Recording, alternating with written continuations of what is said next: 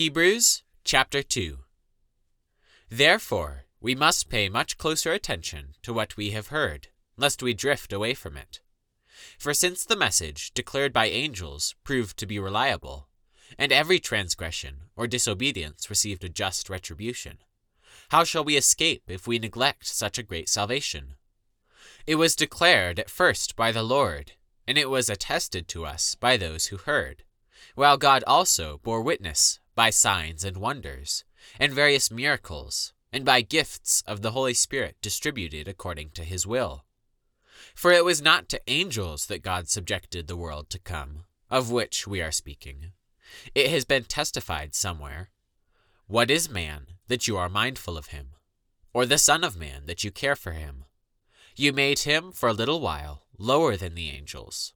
You have crowned him with glory and honor, putting everything in subjection under his feet."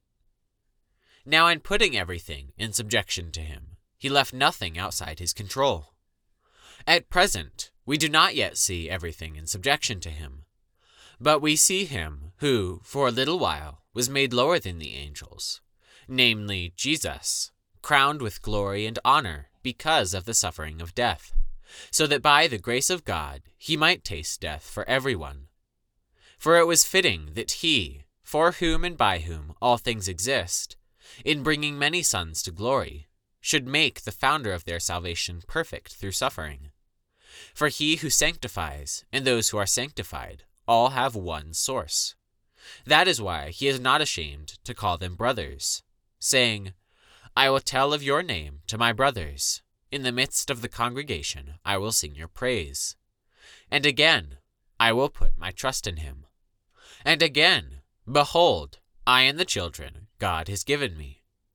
Since therefore the children share in flesh and blood, he himself likewise partook of the same things, that through death he might destroy the one who has the power of death, that is, the devil, and deliver all those who through fear of death were subject to lifelong slavery.